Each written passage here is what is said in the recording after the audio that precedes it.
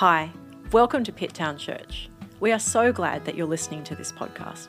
We pray that this sermon encourages you in your walk with Jesus. If you would like more information, check out our website at www.pitttownchurch.com. Okay, we're going to be reading from Jonah chapter 4 as we continue in Jonah. So I'll give you a sec to find your way there. Oh, cool.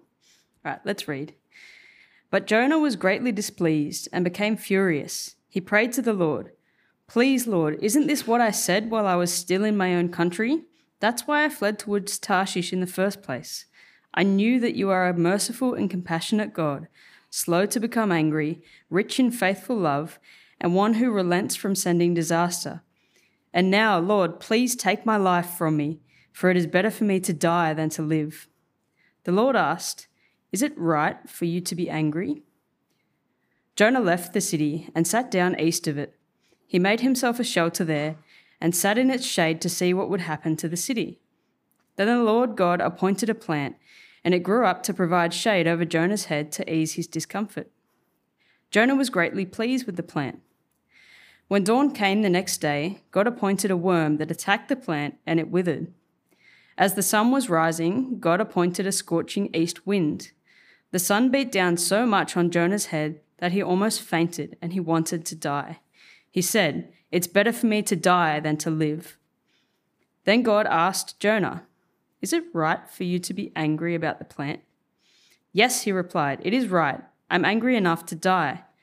So the Lord said, "You cared about the plant which you did not labor over and did not grow. It appeared in a night and perished in a night. Should I not care about the great city of Nineveh, which has more than 120,000 people who cannot distinguish between their right and their left, as well as many animals?" Haven't even started. All right. I've got the great privilege of opening up God's word for us as we finish off this series. So why don't you join with me as I pray. Heavenly Father, we just thank you so much that you're a God of grace. You are so gracious to us. And Father, I pray that tonight, wherever we're at, Father, I pray that you would speak to us and change us and show us more and more of your Son, and we would be compelled by your love into action. And I pray all these things in Jesus' precious name. Amen. Well, I think in every family, there's always that one person who is just like ultra competitive. And I think for our family, it's like pretty obvious who that is. Helen. Like it's just pretty obvious. But like if you'd ask my siblings who that might be in like my immediate family, there's a slight chance they might possibly say me. I don't know why they would say that. But there was one occasion when we were on a youth camp and we were playing cricket on a basketball court, as you do. And there was one of the leaders who was just batting and he was just in all day. And I was just like seizing with anger, just wanted to get him out. And he hit this ball and it was going to the boundary. And I think, hey, this is a really smart idea to dive on the concrete. And so I dive and the head thumps down and my arm stretches out and it goes under the wire fence, and then the wire fence sort of shreds my arm and I end up in hospital. But let me just say, I saved the boundary, saved the 4. And that's what I told Mum and Dad about, because there's something in me that I'm just slightly competitive. Like if I'm playing something, doesn't matter if it's Monopoly, like I just want to win. That's what I care about. And maybe that's you and you're like, yes, I can relate to you, Chris. Or maybe just like, Chris, you're a total psycho. You're crazy. What is this? But as we come to the passage tonight, I want us to be maybe asking that question of ourselves. What do you deeply care about?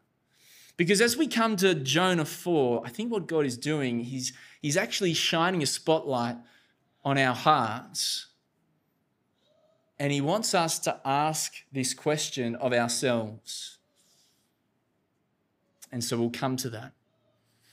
But what a great time I've had in this book and in this series. It's been awesome. It's been a big journey.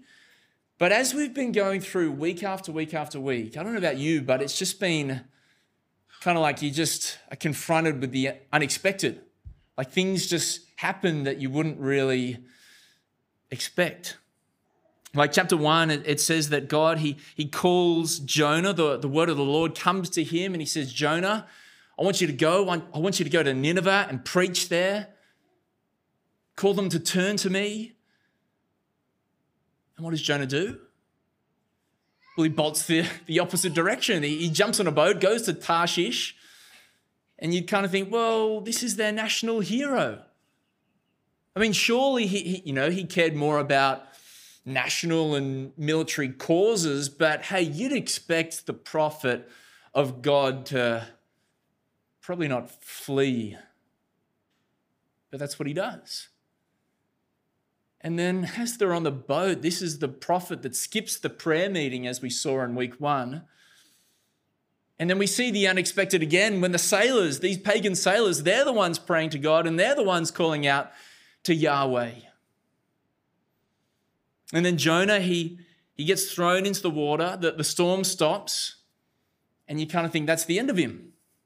He gets what he deserves. But then the unexpected happens again, like God does the seemingly impossible, and a fish comes and swallows him up, saves him from death's grip. And Jonah's there and he's praying in the belly of the fish. And then the fish vomits him out onto dry land, and God says to him again, go to Nineveh. And Jonah does it, and he does a bit of a half-hearted job. And then what happens? Nineveh, they listen. And God, he relents. He shows the mercy. At chapter 3, we're at a pretty kind of mountaintop experience. And it would make sense if, the book just stopped there. You stop at Jonah 3. Things are pretty exciting. Why have chapter 4? Well, I think as we come to chapter 4, I think what we see is that everything actually comes together here in this chapter. In this chapter, it's God, he's lifting up the curtain. He's showing us what the whole book's about. And so let's have a look. As I said, chapter 3 is a bit of a mountaintop experience for Jonah. I mean, if that happened to you as a prophet, it's kind of like this revival has broken out. I mean, that's going to make the highlight reels, you would think. That's something you'd be excited about to, email back to your supporters back at home, sort of thing. You would expect Jonah to be pretty stoked. And yet, instead of being astonished and adoring God, it says that he's filled with anger. Verse 1, Jonah was greatly displeased and became furious. And you're kind of like, what? What's going on? It's really interesting. When it says that Jonah was greatly displeased, that same root word is the same root word that was used to describe Nineveh's evil ways. So it's something repulsive. And so it's not just saying that Jonah was just, a little bit unhappy. It's saying that Jonah was disgusted. And he was disgusted with God. Jonah thinks there's this big scandal that has taken place. We read on in verse 2 and it says, he prayed to the Lord, please, Lord, isn't this what I said while I was still in my own country? Now, I just want to pause there and I just think, well, this is the first time we're hearing about it, but this is just great storytelling. We're hearing about it in chapter 4 as the grand reveal is about to happen. But he says, please, Lord, isn't this what I said while I was still in my own country? That's why I fled toward Tarshish in the first place. I knew that you were a gracious and compassionate God, slow to anger, abounding in faithful love, and one who relents from sending disaster. See, Jonah, he's not just a little bit miffed. This is a full-blown tantrum. And I've been privy to some of them, and like, this is what's happening. And in this tantrum, Jonah, he recites some of the most beautiful and precious truths about God in the whole of Scripture. But Jonah's just like, I knew it, God. I knew it. You just needed a whiff of them repenting, and you just wanted to rush to show them mercy. I knew it. That's the type of God you're like. See, Jonah, he knew what the people of Nineveh were like. They weren't best buddies with God's people. They were their enemies. They were the ancient terrorists. Like, you can read accounts of the ways that they tortured and massacred people, and it's pretty uncensored and it's pretty grisly and raw, and it'll make you gag. And you read that and you think, does Jonah have a point? But it's like Jonah, he's had a John McEnroe moment. He's like, you cannot be serious. These people? See, Jonah, he's not adoring God. He's filled with anger. The scandal that Jonah is disgusted with is the scandal of God's grace. People getting what they don't deserve. And really, these people of all people? Now, as I know too well, a toddler's tantrum can escalate. And this is what happens here with Jonah. Like, the temperature is just raised a little bit. And you can see that in verse 3. And he says, "And now, Lord, take my life from me, for it is better for me to die than to live." And it's kind of like I want to come beside Jonah and just say, hey, buddy, breathe. Just breathe in and out. But verse 4, the Lord then asks, "Is it right for you to be angry?"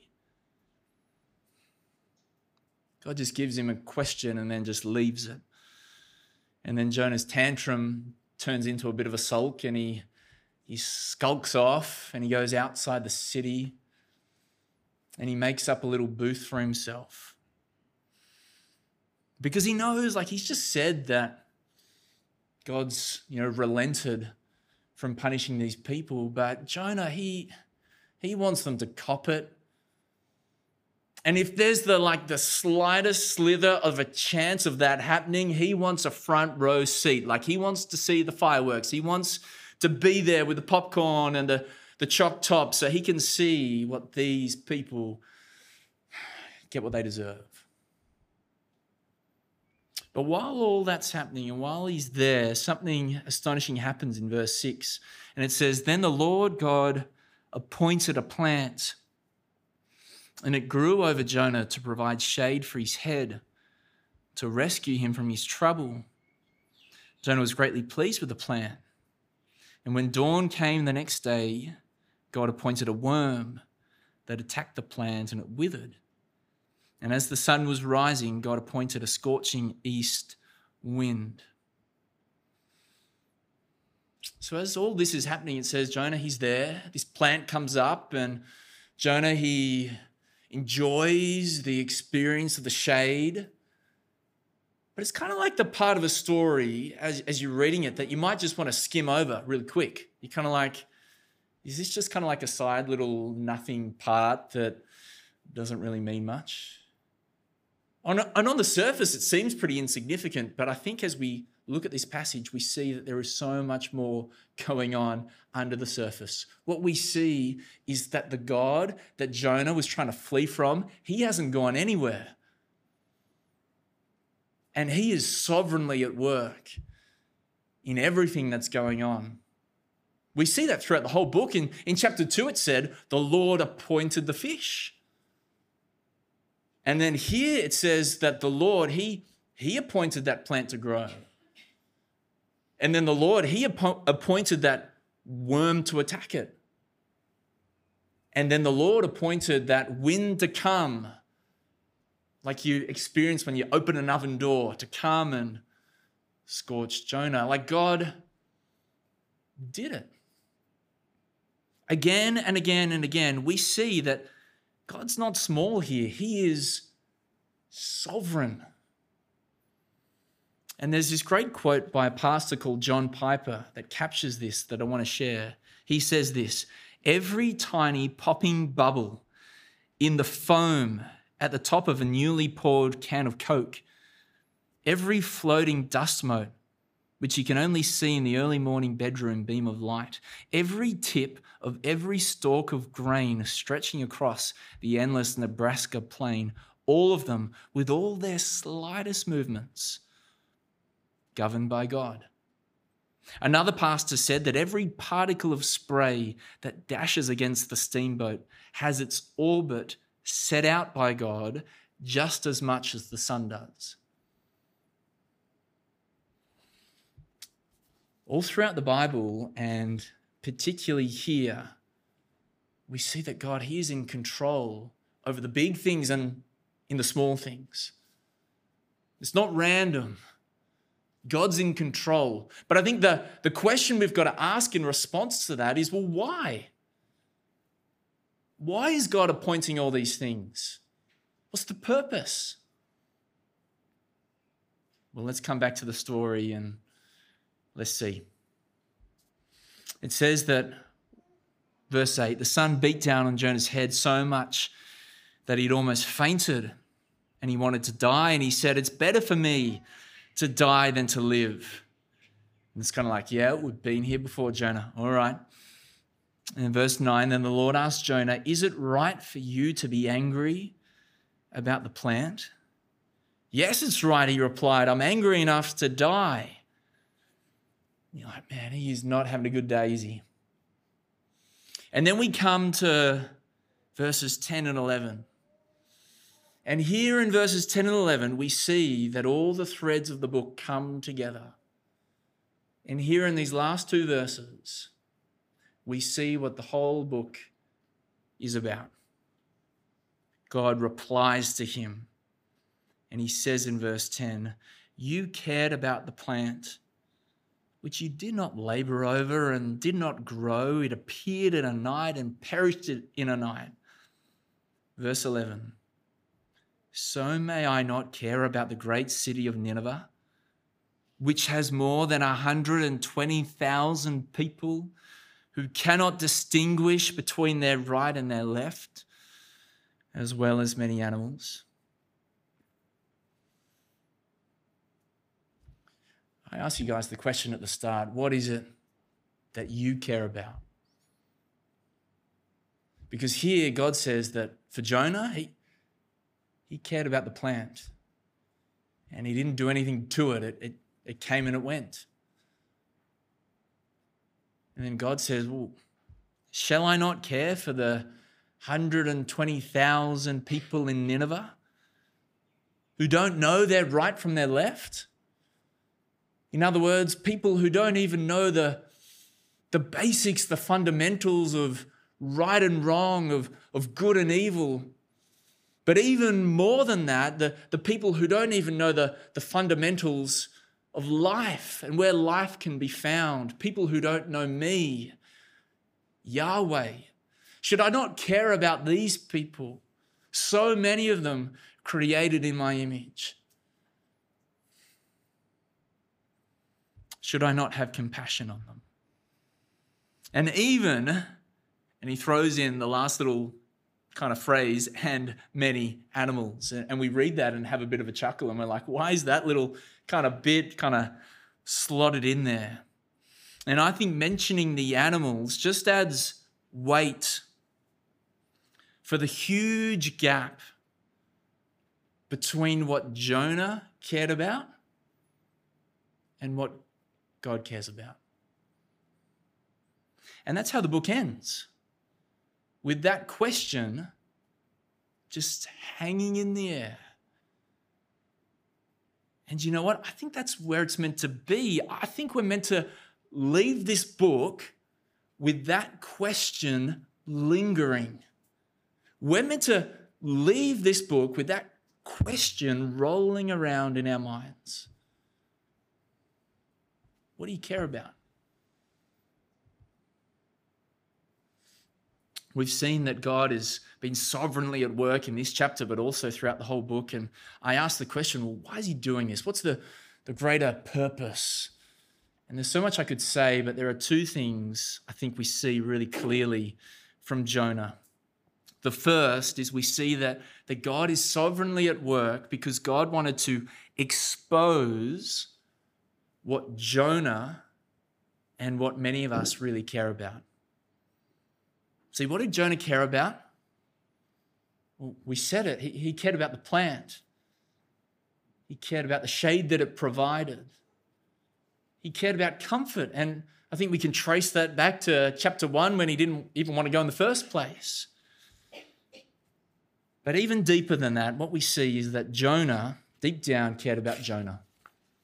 Really. And I don't know about you, but as we've been studying this book more and more together, I've been convicted about how I am more like Jonah than I would care to admit. And maybe that's you. If you're honest with yourself, what are the things that you actually care about? And if you're struggling to figure out what they are, I've got a few questions that I'd love you to just answer in your own minds as to what that could be. For you, what are the things you find yourself talking about the most? What fills your conversations? Or when you've got some spare time, what are the things that you dream about? Or even more than that, what's that one thing in life that if you lost it, you would be totally devastated? What is it? Because I think in Jonah 4, we see it's kind of like God is holding up a mirror for us to take a look, and it's confronting and it's hard. But we see that God is sovereignly at work to expose and to show what's really going on in our hearts and what we really love. But I think secondly, what we see from this chapter and from this book is that God is sovereignly at work because he wants to remind us and he wants to show us what he really cares about.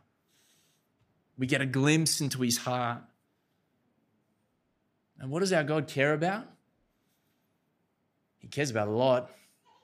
Throughout the Bible, we see that he cares about his glory. What do we see here? We see that God cares about people. He cares about broken people who are created in his image. He cares about people who are openly rebelling against him, like the city of Nineveh. And he cares about people who are subtly rebelling against him, like the self-righteous prophet. But whoever they are, he cares that people would come to him and repent and live. Our God, he's filled with compassion toward people.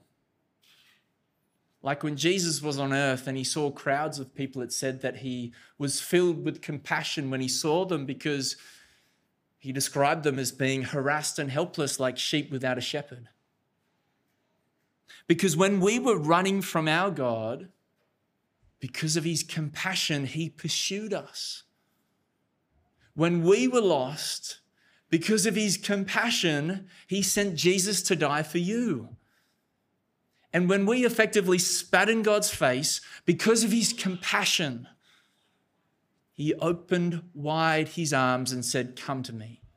Come to me and live. Come to me and trust me. The compassion and the grace of our God is just mind-blowingly amazing. It should make us melt. It should make us weep. And I pray, my prayer for today as we've been finishing up this whole book is that us as a church, that we would increasingly care about the things God cares about. That would be us.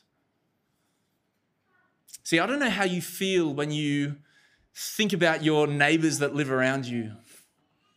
When you think about family members that you wrote down on your prayer card. Or when you think and hear about the thousands of people who live in Pitttown. Or the thousands of others who are going to be moving into surrounding suburbs around us. I don't know how you feel about that. Are you filled with compassion for them? Or is it just indifference? Or when you hear about people in the nations from different countries, people from India and China and all around Europe and Russia, people who don't know him, but are you filled with his compassion? Do we care? This commentator helpfully said this. He said, those who forget their need for mercy are the quickest to withhold it from others. I pray that that would not be us. I pray that we would not forget this amazing grace and what all God has done for us, but I pray that God would stun us again with his grace, and that we would be a church who doesn't walk past our neighbor, who doesn't walk past our suburb, who doesn't walk past our city, because we know that our Jesus didn't walk past you. His grace is stunning. Let me pray. Heavenly Father, we're